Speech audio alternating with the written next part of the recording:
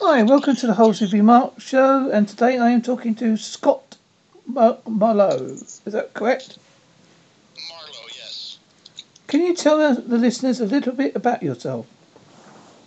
Oh, well, I've been a cryptozoologist for, I guess about going on 40 years now. I taught the first cryptozoology courses at a state college ever here in the United States. Going back a couple of years, I haven't done it in a couple of years since, but I did do it. I'm active with research and have done so all over the world.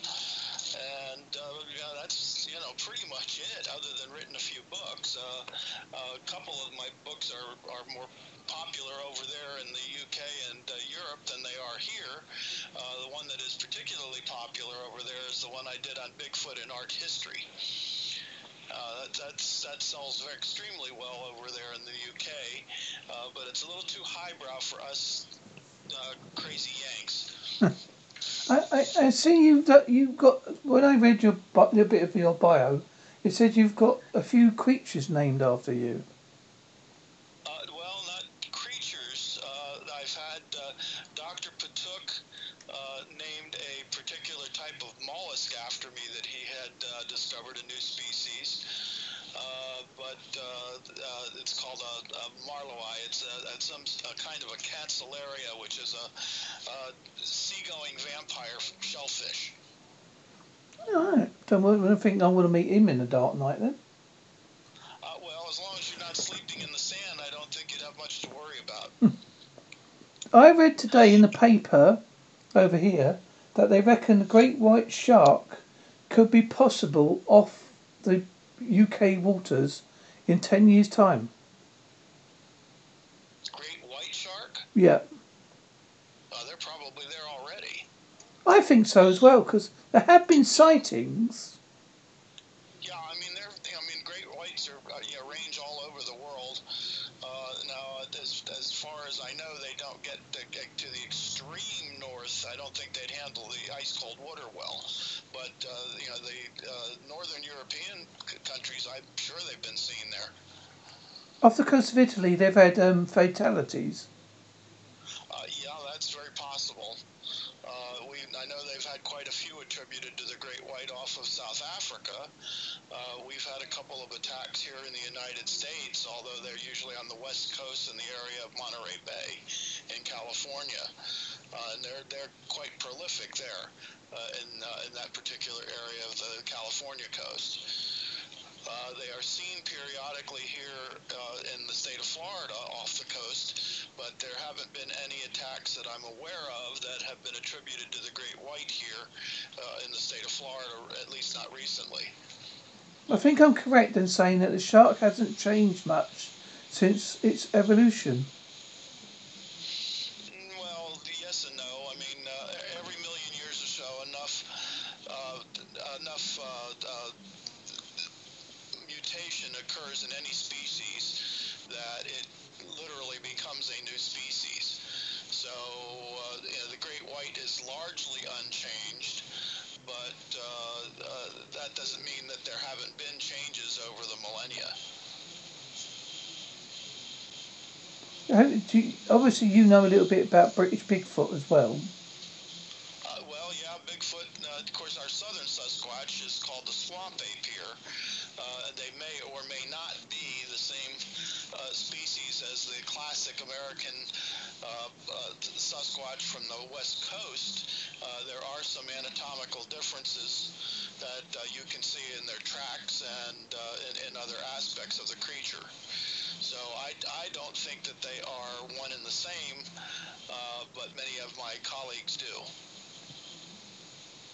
That's the thing I like about cryptozoology. It's quite a vast field.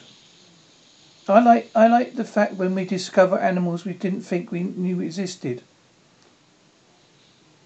Well, yeah, it's it's always fun to discover something new, and cryptozoology is great. I mean, there's lots of skeptics out there who constantly say there is no such thing as an expert in an animal that may or may not exist. That's nonsense. You can be an expert in various aspects of any kind of creature anatomy and zoology, enough to know whether there's a possibility that something could or could not exist. Dragons, in the classical sense, for example, or probably with the fire-breathing dragons and all that, is probably largely legend and myth. But that doesn't mean that there wasn't at one time some sort of a creature that looked like a dragon, although it may not have all of the powers, if you want to call it that a dragon has attributed to it. I go crazy when I hear people talking about animals that disappear into dimensions and things like that, because that just is not possible.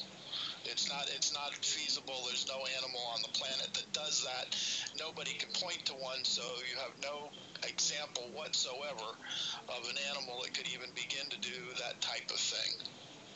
Yeah, I find that a bit not.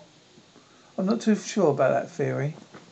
I'll listen to it. To me, that's kind of like conjuring up, and I have the utmost respect for the lady, but it's way more likely that I'm going to run into Dumbledore and Harry Potter than it is I'm going to run into a Bigfoot that disappears into another dimension.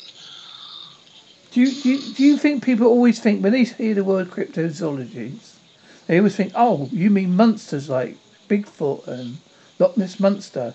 They don't realise that there's more to it. That's part of it, but they don't realize that there are hundreds of creatures that are legendary, if you want to call them, some kind of a label, that are said to exist, but that have not been proven yet to the scientific community that they do exist. But about 300 new creatures per year, not all of them bigger than a bread box, admittedly. But there are about 300 different animals per year are identified and become zoological specimens instead of cryptozoological specimens, because once they're discovered, they're no longer a cryptid. I don't know if you know Richard Freeman. I know the name. Anyway, he does a lot of searching for the orange pen deck. Yes, so does my friend Adam Davies, who's living here in the United States right now, but he's from England. Yeah, I know Adam. I've done an interview with him, and I've met him in John's house. Yes. He's very knowledgeable as well. Oh, yes. Adam's been to Sumatra many times looking for the orang pendek. Have you ever done any expeditions yourself? Expeditions, yes. Not for the orang pendek. I'd love to at some point.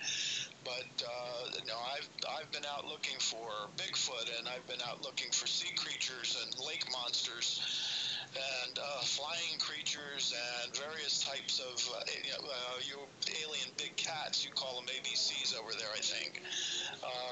That type of thing is what I do.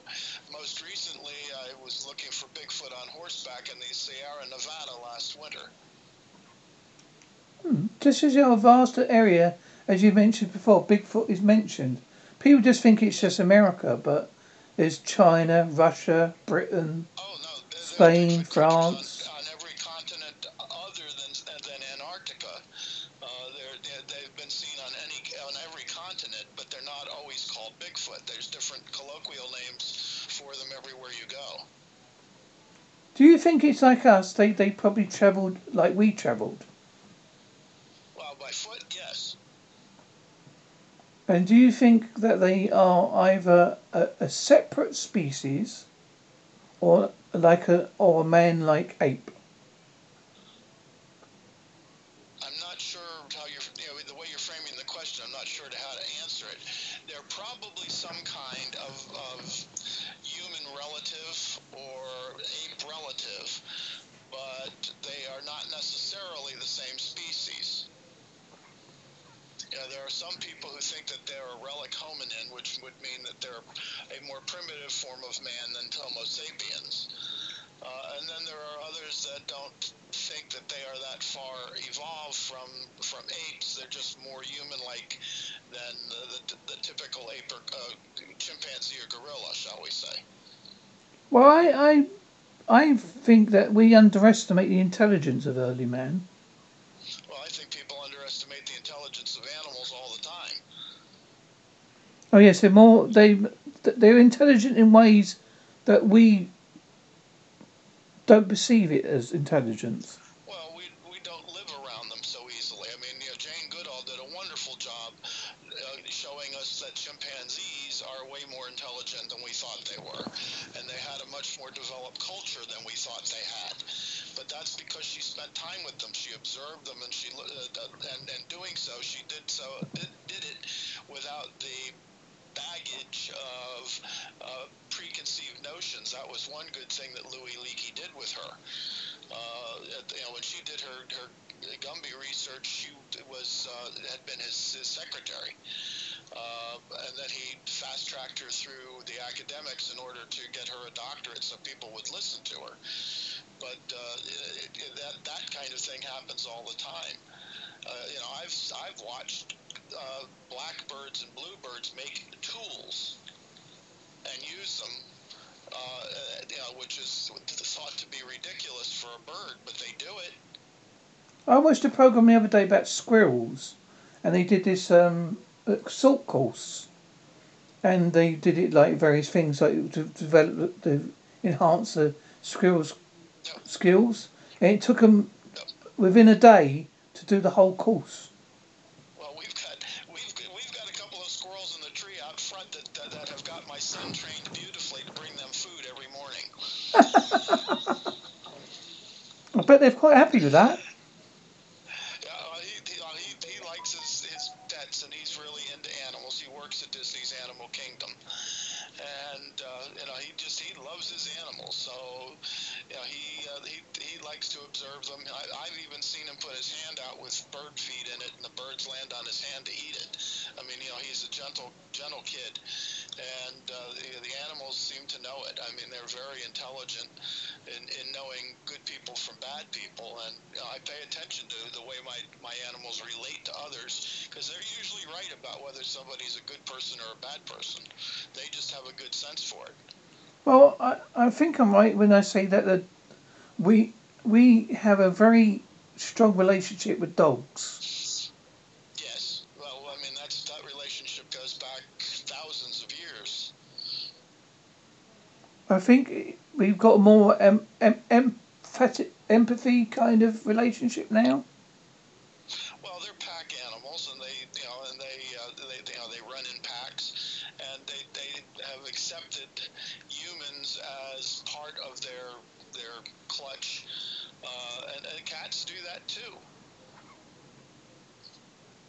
Talking of cats, now obviously you've heard of the Beast of Bodmin and Dartmoor and around that area. I seriously believe it is possible for a big cat to survive out there. And there was big dangerous animals kept before 76, I think, in Britain, and they reckon that some of them were released. Do you think it's possible that there is a big cat over here? Well, yeah, of course. I mean, you can get exotic species all over the place. I mean, we have a tremendous problem here in the Everglades because of large snakes that have escaped one way or another and have adapted well to the environment here, and they challenge some of our top of the food chain predators. And we frequently see, for example, an alligator and one of these large pythons or boas or whatever tangle with each other, and they get into issues. There's a famous photograph of an alligator that was swallowed by one, and the snake burst open down in the Everglades not that long ago.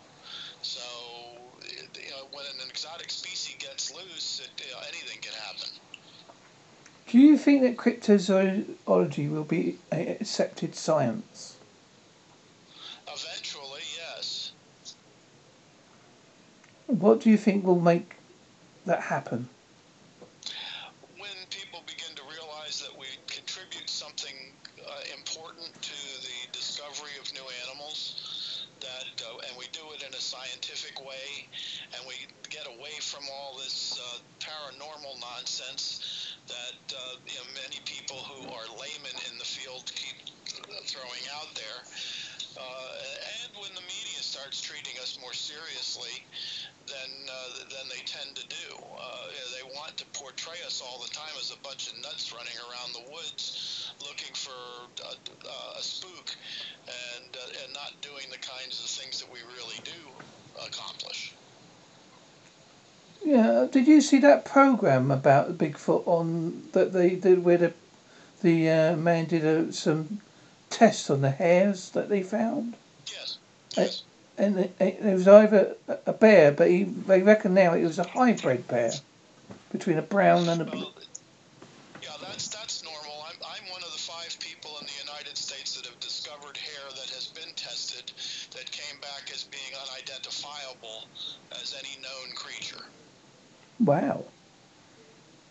So he wasn't identified in any sort of way. There's a few of us out there that have come up with some pretty convincing evidence that there's something going on, or there's a large creature out there that's definitely bigger than a dog that has not yet been identified.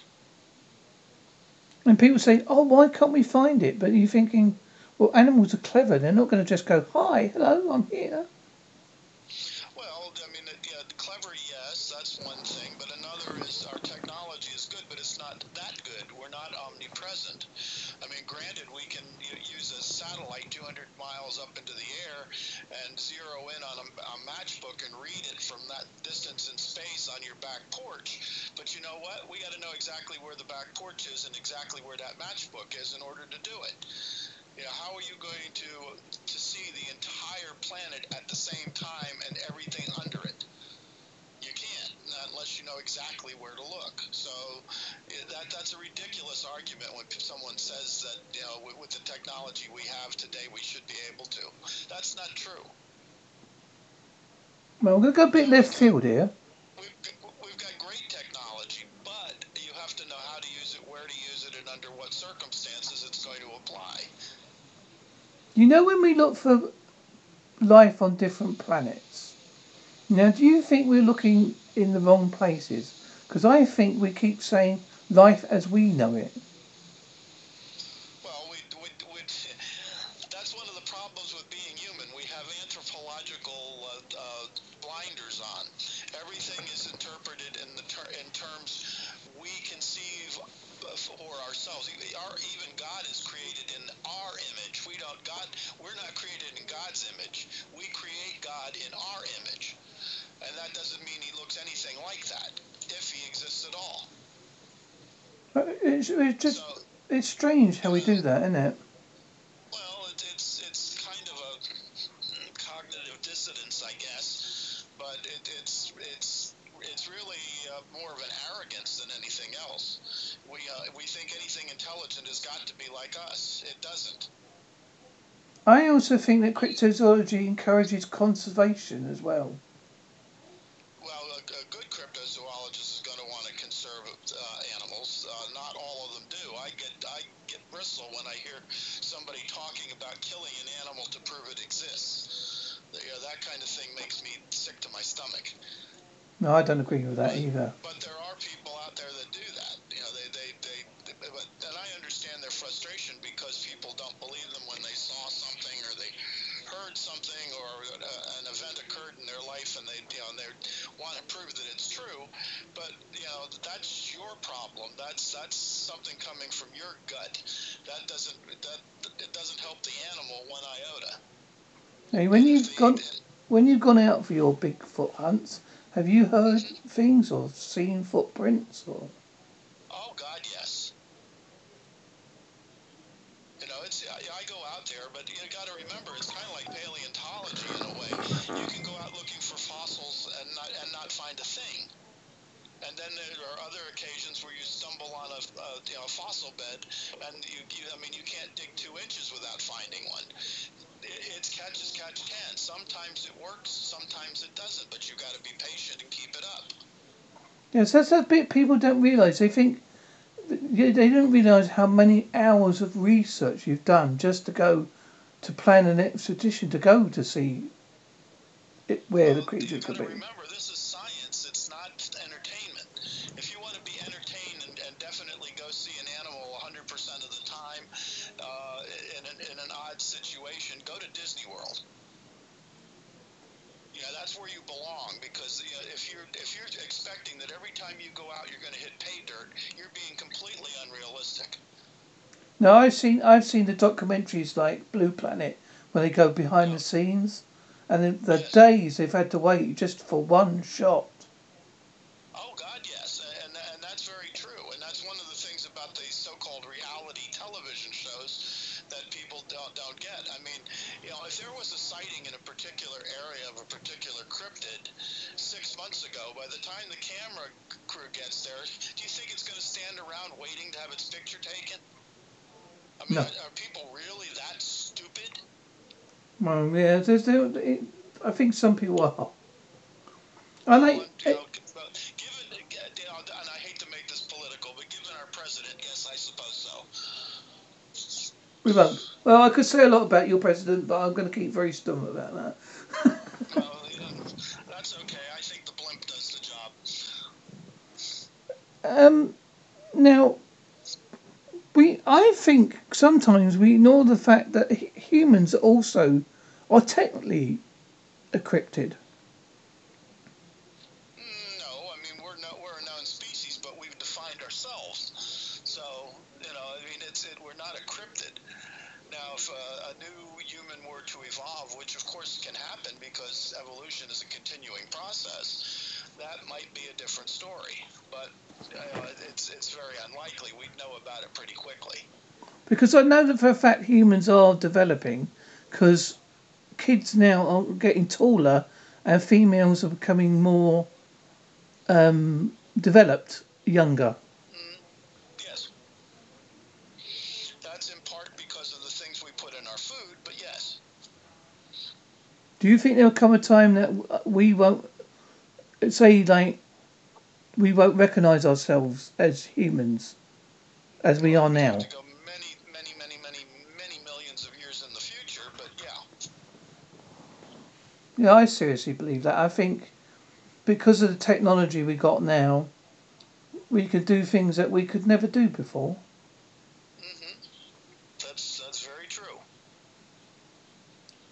Do you think that if someone was trying to get into cryptozoology, is it easy to do or hard to do?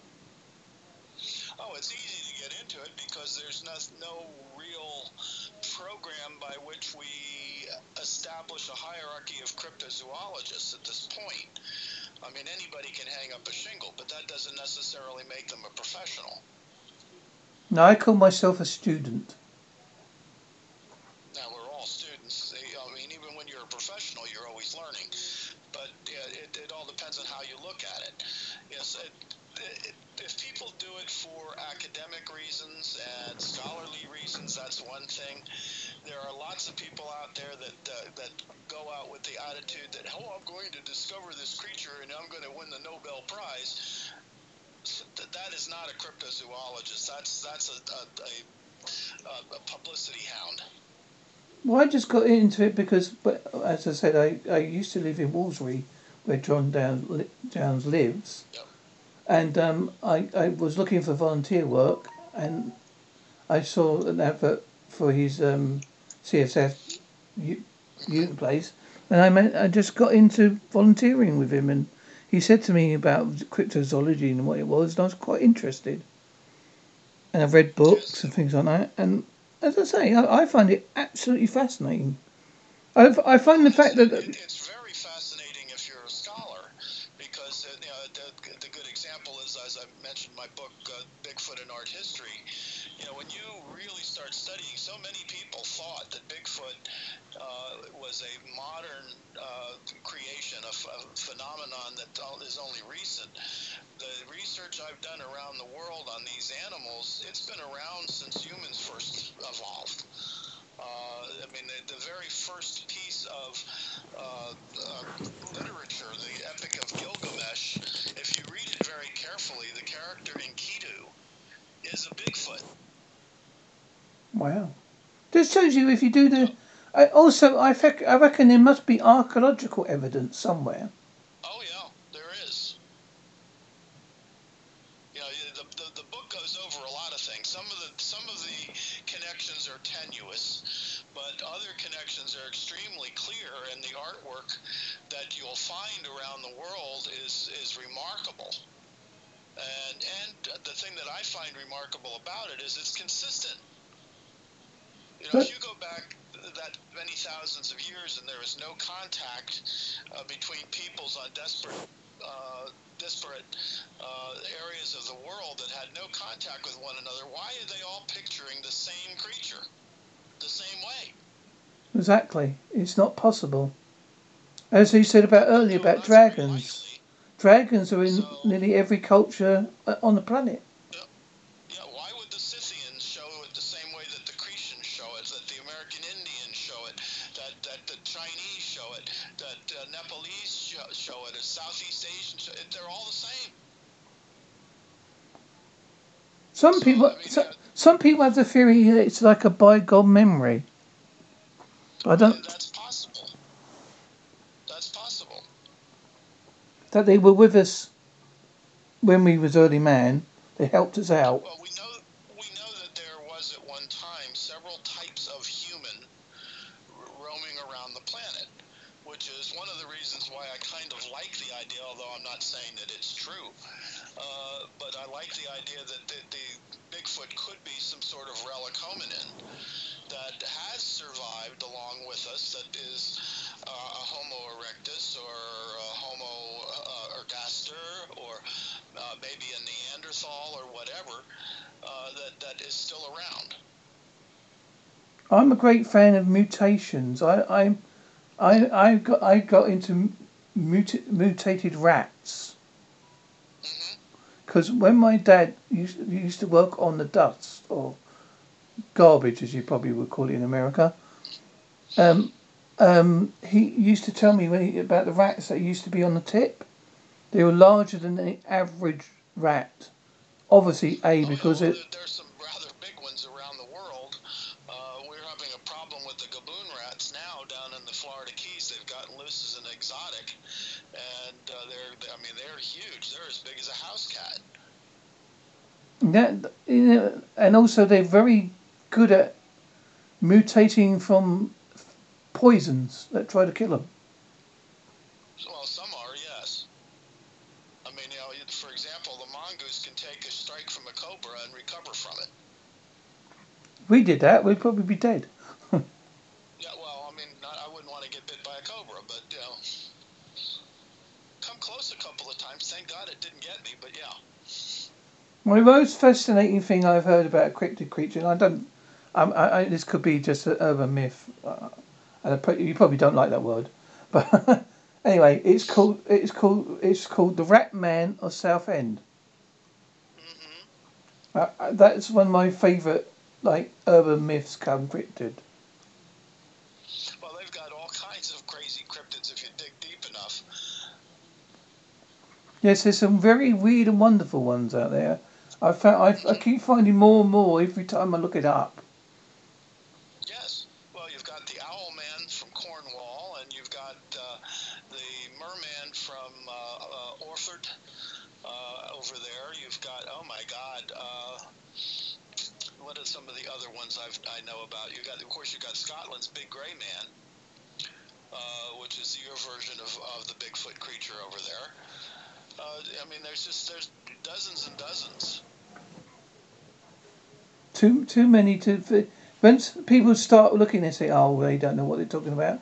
I would suggest people look up cryptozoology on our friend Google, and you'll be shocked how much stuff comes up. Well, go out there and spend some time in the forest. You'll find some interesting things. Exactly. Go and explore. That's the best way to find things, isn't it? Well, that's how a lot of people get into it, and you know, God love them. I'm glad they do.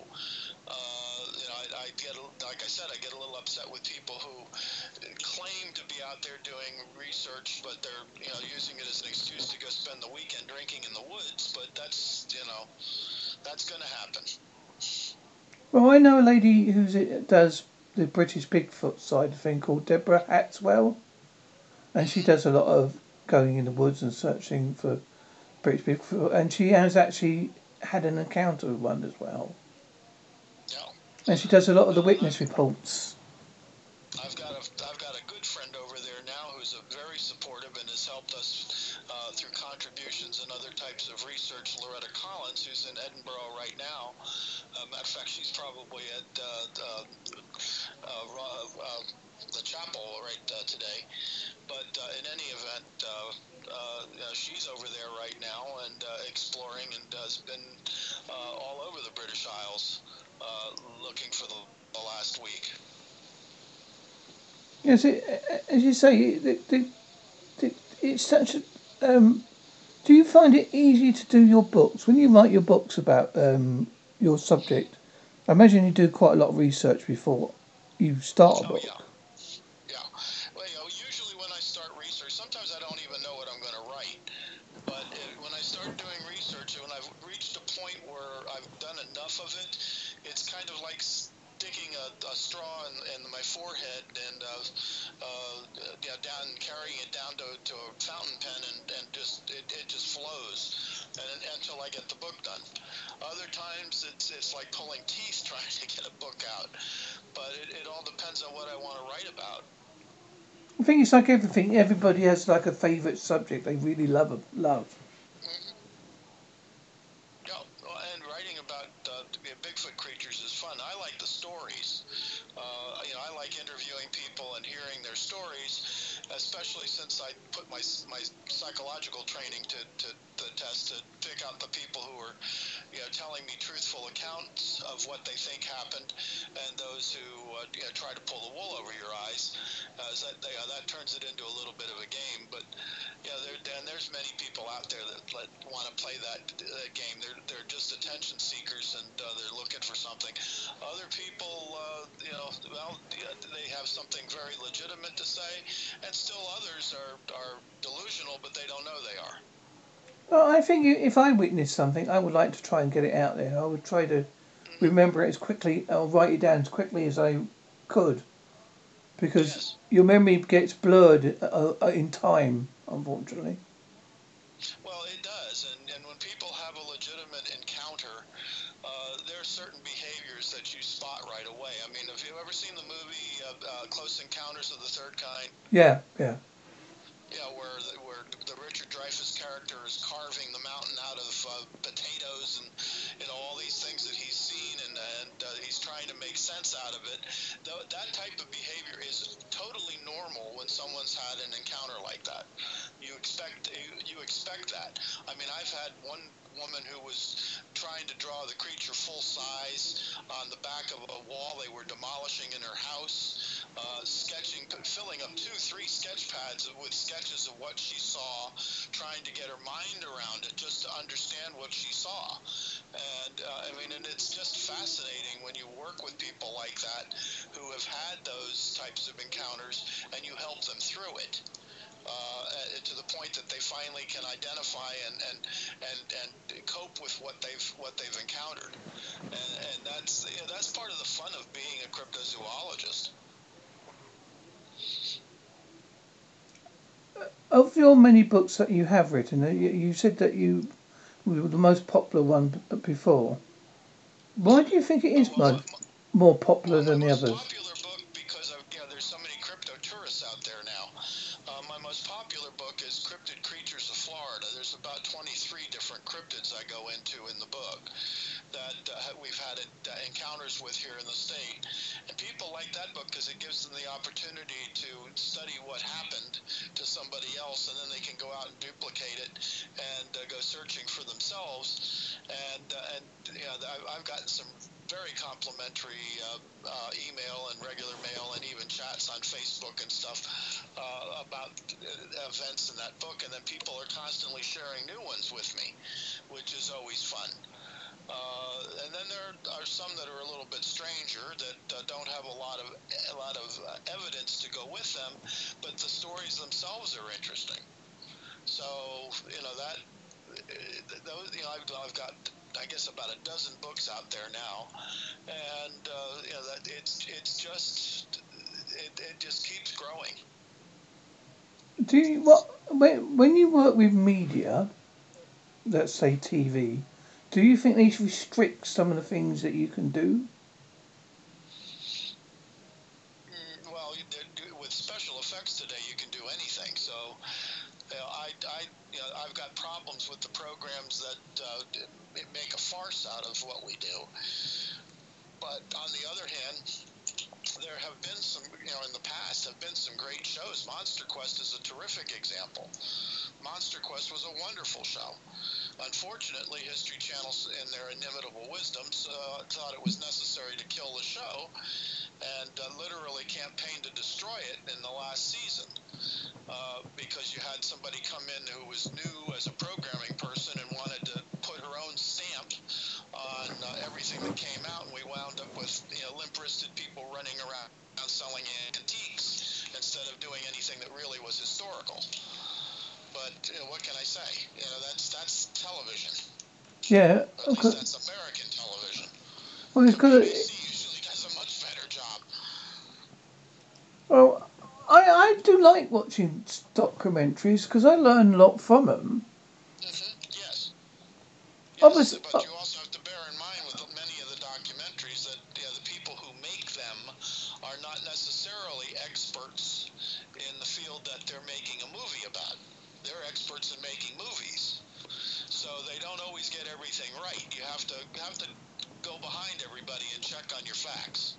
yeah, I think that's important as well. I mean, if you see a documentary about, say, big cats in Australia, you go look it up and saying, "Oh yeah, they got that wrong. Oh, I didn't realise there was. Oh, I didn't realise they'd come in that state and all that. That kind of thing." Yeah, sure. Now, what advice would you give to a young person who may be listening, thinking, "I'd like to get into cryptozoology"? What advice would you give them? Well, the first thing, be prepared for a whole lot of ridicule. But if that doesn't bother you, then get out there. First of all, you need to know animals that do exist. So study zoology.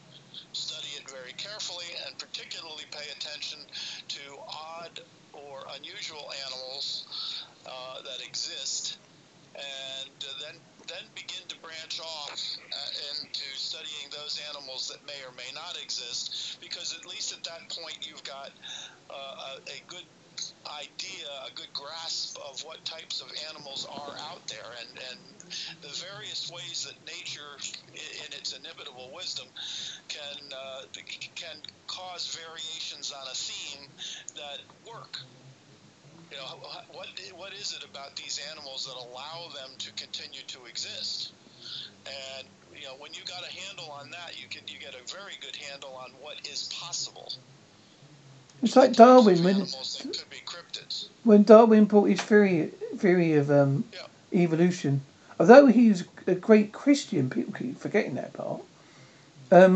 So obviously it was a conflict of his religious beliefs as well. Well, the religious beliefs are, you got to identify them for what they are. And whether something comes about because God, like a wizard in Harry Potter snaps his finger and all of a sudden it exists, or whether it evolves over millennia, it really doesn't matter. It's there. It's a miracle either way. Yes, I think that's important for people to remember that.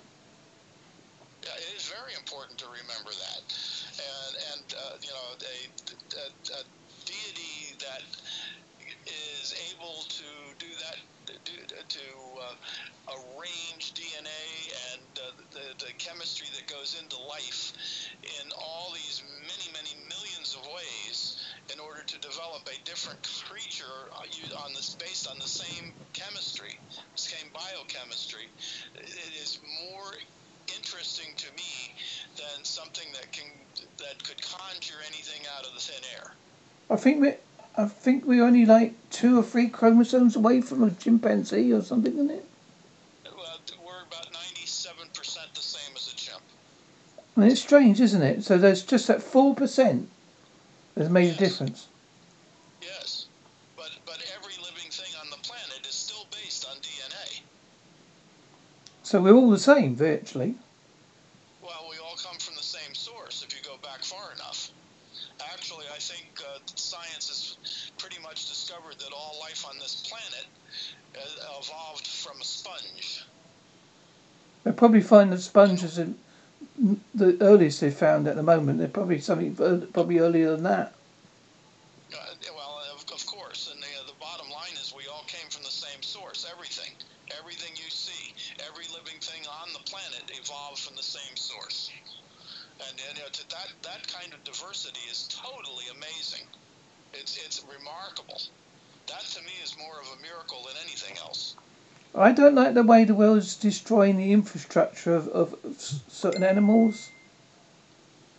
Well, I agree with you there. It's a shame. People are basically selfish, I think, unfortunately. I think that they don't realise that they say, oh, it's only one creature. But that one creature could be food for... Everything serves a purpose. Yeah. Just because we don't like that purpose, like, say, vultures, they have to be the dustbins. Well, I'm not partial to snakes, but I respect what they do. So you're not going to find me killing one, even though I don't like them. Well, you said they've all got this. It's a need for the planet to be all intermixed. Yes, everything in this planet needs everything else on this planet, whether they want to admit it or not. It's like the destruction of the bees, isn't it? Yes. Well, they'll find out if they kill off all the bees. They'll find out very quickly what it's like to starve. Yes, people don't realise how much bees do. Yes. I think an average bee can pollinate. Oh God, I've forgotten how many. It's quite a lot. Yes. Yes. We could not do it, even if we built the biggest drones possible and tried to do it ourselves. We could never reproduce what nature does. Nope. Nope. It's a bit like the recent heat wave we're going through on the planet. Well, yeah, and of course I'm one of those people that they want to hang from the yard arms, because I believe in climate change and I know that humans are behind it. Some of the bad things that are happening now. Yes, some of the things are naturally occurring, but to the degree that it's occurring now is something that billions of people on a planet that wasn't designed to hold billions of people is causing. They just can't. Many people can't add. You just if you took all the people on the planet and every one of them contributed a penny, how much money would you have? God, lots of money. Well, and therein lies my point. A little tiny bit from a lot adds up to a whole lot. They could do a lot with saving. It always amazes me how they find more ways to kill you than save you. Yeah, I mean, I think it's a very tragic state of affairs that there isn't a single human invention, not one invention that has not been used in some way to kill another human being. Just shows you what a violent species we really are. Yes, exactly. But now, that's also something that is innate to primates. Yes, because most primates have a. Chimpanzees do it too. Yeah. Monkeys do it. Gorillas can do it, but they don't generally. I think I've seen somewhere where chimpanzees will kill another chimpanzee and eat it. Yes, they do. Not very often, but it does happen. Yes, it does happen. It's probably over because there's no food, or B, it's because No, not necessarily. It's usually territorial. so like, oh, you're in my land. I'm Yeah, going to make sure you yeah, don't come back. yeah. Now, when you hear myths about certain creatures, say like, I'll give you an example: werewolves. Now, werewolves have got a slight bit of truth in it because of the people who have long grow hair on their bodies. Well, that could just be hypertrichosis, but that's not the same thing as an animal with a snout and fangs and long ears and that kind of thing. I mean, over here we have the dog man, which is a variant of the werewolf. And people do, insist that they exist. They may. I don't know. I've never encountered one, thank God. But I know a lot of people practice being vampires over in the States. yeah, there are people all over the world that have a tendency to do some strange things. That's one of them. Well, I think every myth has got an element of truth. Not much truth, but it is Usually an element does. somewhere. Yeah, usually does. But that's part of the research. You have to separate out what's true from what's legend. It's a bit like the stories by the Brothers Grimm. Now, if you read the original fairy stories they're based on, not the Hollywood versions, they are Right. very, very graphic, horrific tales. Oh, absolutely. A lot of nursery rhymes are based on some very grisly historical fact. Yes, I can. One of them is "Ring a Ring of Roses" is a classic song to do with the Black Death, Yes. Yes. which I found out the other day wasn't completely the rat's fault, flea's fault. It had human fleas are blamed as well.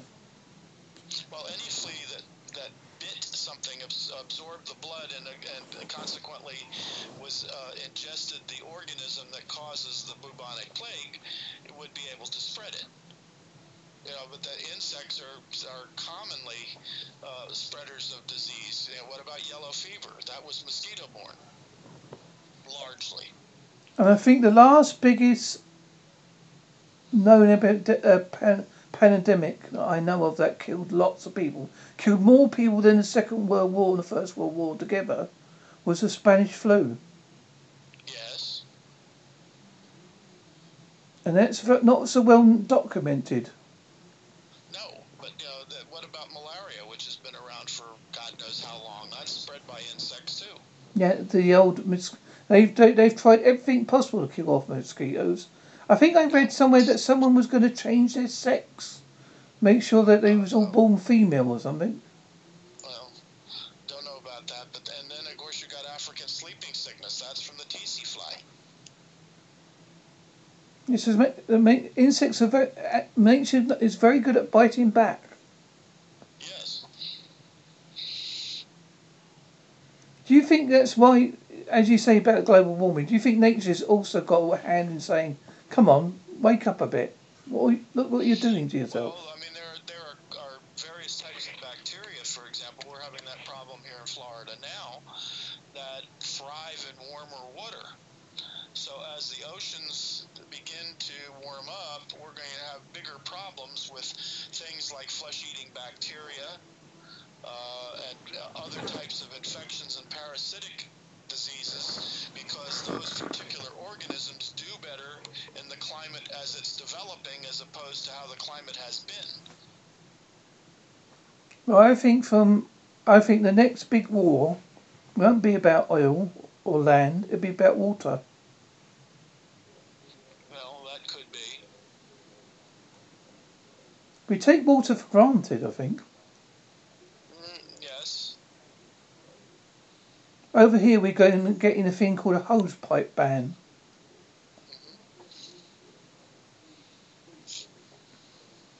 where we're not allowed to use hose pipes on using to wash your car and Well, we periodically have droughts over here where they limit our use of water for for outdoor type things. I think Los Angeles is one of the worst places I've heard of. Well, LA has its own set of problems. There's just so many people crowded into a small space. That's to be expected. I imagine there's vast parts of America that still haven't been um, discovered yet. Well, I'm not so sure that it's a question of discovery. There's lots of remote areas here in the United States. There's some very remote areas that are quite beautiful around the Grand Canyon. There's some gorgeous deserts out in Nevada where very few people go, but and everywhere else. I mean, there's just plenty of pockets of no civilization in the United States. The country is so vast, but it's getting to the point that everything that can be developed is developed. Yes, and as you say, that adds to the global warming, and it becomes one big massive circle. Well, and of course, the more we pave, the less trees there are to provide oxygen and to cool things down, and the asphalt reflects heat into the atmosphere, and one thing leads to another. It's not all gloom and doom, folks. Probably won't happen in our lifetime, so. It's not all doom and gloom, thank God, but We've got some things to look forward to. yeah. Now, would you like to mention to people where they could find anything like your books or? Oh, my books are all available on Amazon or Barnes and Noble, and there are many bookstores that carry them as well. I know because they are available to be ordered. I know any bookstore can order those books if they want to, if they're not on the shelf. But Amazon does a pretty good job. They keep me up to date on sales, and most people that I know are buying them online from the Amazon company. I like to download samples of books, so I got like a gist of what I'm going to read. Because sometimes I like to know what I'm going to, like the sense of the book before I buy the book. Does that make sense to you? Yeah, a lot of people do that. I think that's the best way. I think that's the best way to do any book, because sometimes you might get a book and think, "Oh, I didn't really like that," but if you Well, and of course, you've always got the option of if you get a book and you decide you don't like it, you can always resell it on eBay or something like that too. So, or contribute them to libraries. I mean, I sometimes am very surprised to see my book sitting on the shelf of a local library because they've got avid readers who have read the books and they don't, for one reason or another, usually space because it's an awful lot to lug around when you move anymore. People just give the hard copies away, and so they wind up in places like that. I've seen them on eBay too. So I mean, it's always nice to know that your stuff's making the rounds. have you got a massive library yourself? Oh, Christmas, yes. I've got a library room that is wall-to-wall bookshelves and books everywhere. I hate to think of having to move if I ever do again. They're going to have to carry me out of this place in a pine box because I sure don't want to pack it up and do it. I imagine it's all the research stuff you've done in your time and various books by Everard. A great deal of research, and of course I've got shelves and shelves and shelves of fossils and specimens and things too. So. Well, that's important, isn't it? Because it references it again. Yeah. Yeah. Do you interact with other cryptozoologist people? Like go to these events that they have over there? Yeah, I'm not asked to speak at events very often anymore. I don't know why that is. It just is. I do get an occasional invite, but I interact with people when they come into my area. If they request that we get together, we do. We go out to dinner, have talks, go to lunch, whatever. Or I communicate with a lot of people on Facebook. I communicate with a lot of people by email. I'm constantly getting things like, "Do you know what this is?" Somebody sending me a picture or something like that, and of an animal they can't identify. So, we do that, and then we also consult about, well, could something like this happen? What do you think? Is this possible? Think I saw something that did this. Does that strike a bell as any kind of creature you know? And that kind of thing all the time. It's good to have these discussions because, as you say, no one's a real expert, but you can sort of point people on the way. Yeah, I mean, I enjoy. I mean, one of the things I find the most stimulating is to interact with my fans and other people who are interested in cryptozoology. We can talk way into the night sometimes, and have a blast discussing different things. And of course, I'm always trying to keep up on the latest of what people are seeing, something that's washed up on shore, and all of that. Because I mean, these things are going on all over the world all the time. So it's lots of fun to just stay on top of things. I mean, especially with the modern day cameras and now. Oh God, yes. Yeah, with the cameras today, it's great because especially with some of the new cell phone cameras, because the resolution is very good, and people now they carry a camera around with them wherever they go. And it's very nice because people will send me a photo. Sometimes from a photo I can tell a great deal. Sometimes there's just not enough detail in the photo to be able to identify what's going on. But I do my best. Yeah, I've tried trying to photograph some little insects and things like that. We had some jumpy little insects that I tried to get someone to define what they were, but I didn't get a clear enough picture because they were too fast. Yeah, well, that's one of the problems with the cameras. By the time you whip the camera out and take a picture, it's gone. Yeah, I think I'll probably have to set up a one of those tracker cams. Take Yes. millions of Trail pictures and cam. photos. Yeah, trail cams are very nice. Bit expensive Trail cams kit, are but very worth nice. it. Yeah. Well, they are, but then you got to be careful too, because if you can't lock them up properly, people steal them on you. Yeah, well, obviously because they're worth the money. Yeah. And one thing people don't realise, you'll never be rich being a cryptozoologist. Mm.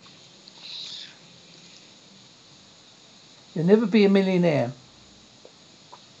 Well, sooner or later somebody will. Of course, most of the time it's the millionaires that can afford to do the cryptid research, like Tom Slick.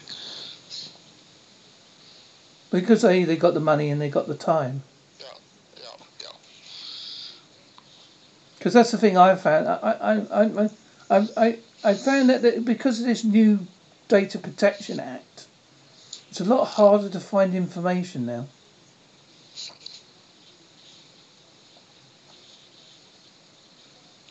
Have you got the same problem over in the States? Well, usually whatever you guys have over there, we have over here too. It just might be a little bit different the way it's handled, but the problems that cryptozoologists encounter all over the world are very much the same. People don't take a lot of what we do seriously, and then other people maybe take it a little too seriously, if you know what I'm saying. I like to make jokes about it. I mean, I do take bits of it seriously, but I think it's good to have fun with it as well.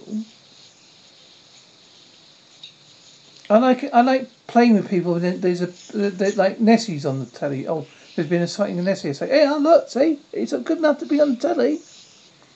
Like that. Yeah. Well, of course, my cats are strange. I've got my little one sitting here now. He's still giving me the cat eyes. But when we first got him, I took my son up to Gatlinburg, Tennessee, and my son went out to get a soda, and a few seconds after he had left with the door ajar so he could get back in, I'm hearing this growl and grunt outside the door, and recognized that it was a bear. And at that time we had two cats. My elder cat is a bit of a scaredy cat, and I realized that we had a bear, and I was afraid my son was going to get attacked, but we couldn't do much of anything at that point.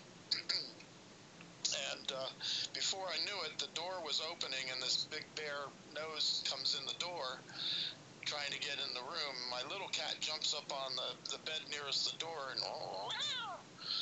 goes after the bear. And my elder cat retreated to the bathroom and hid behind the toilet.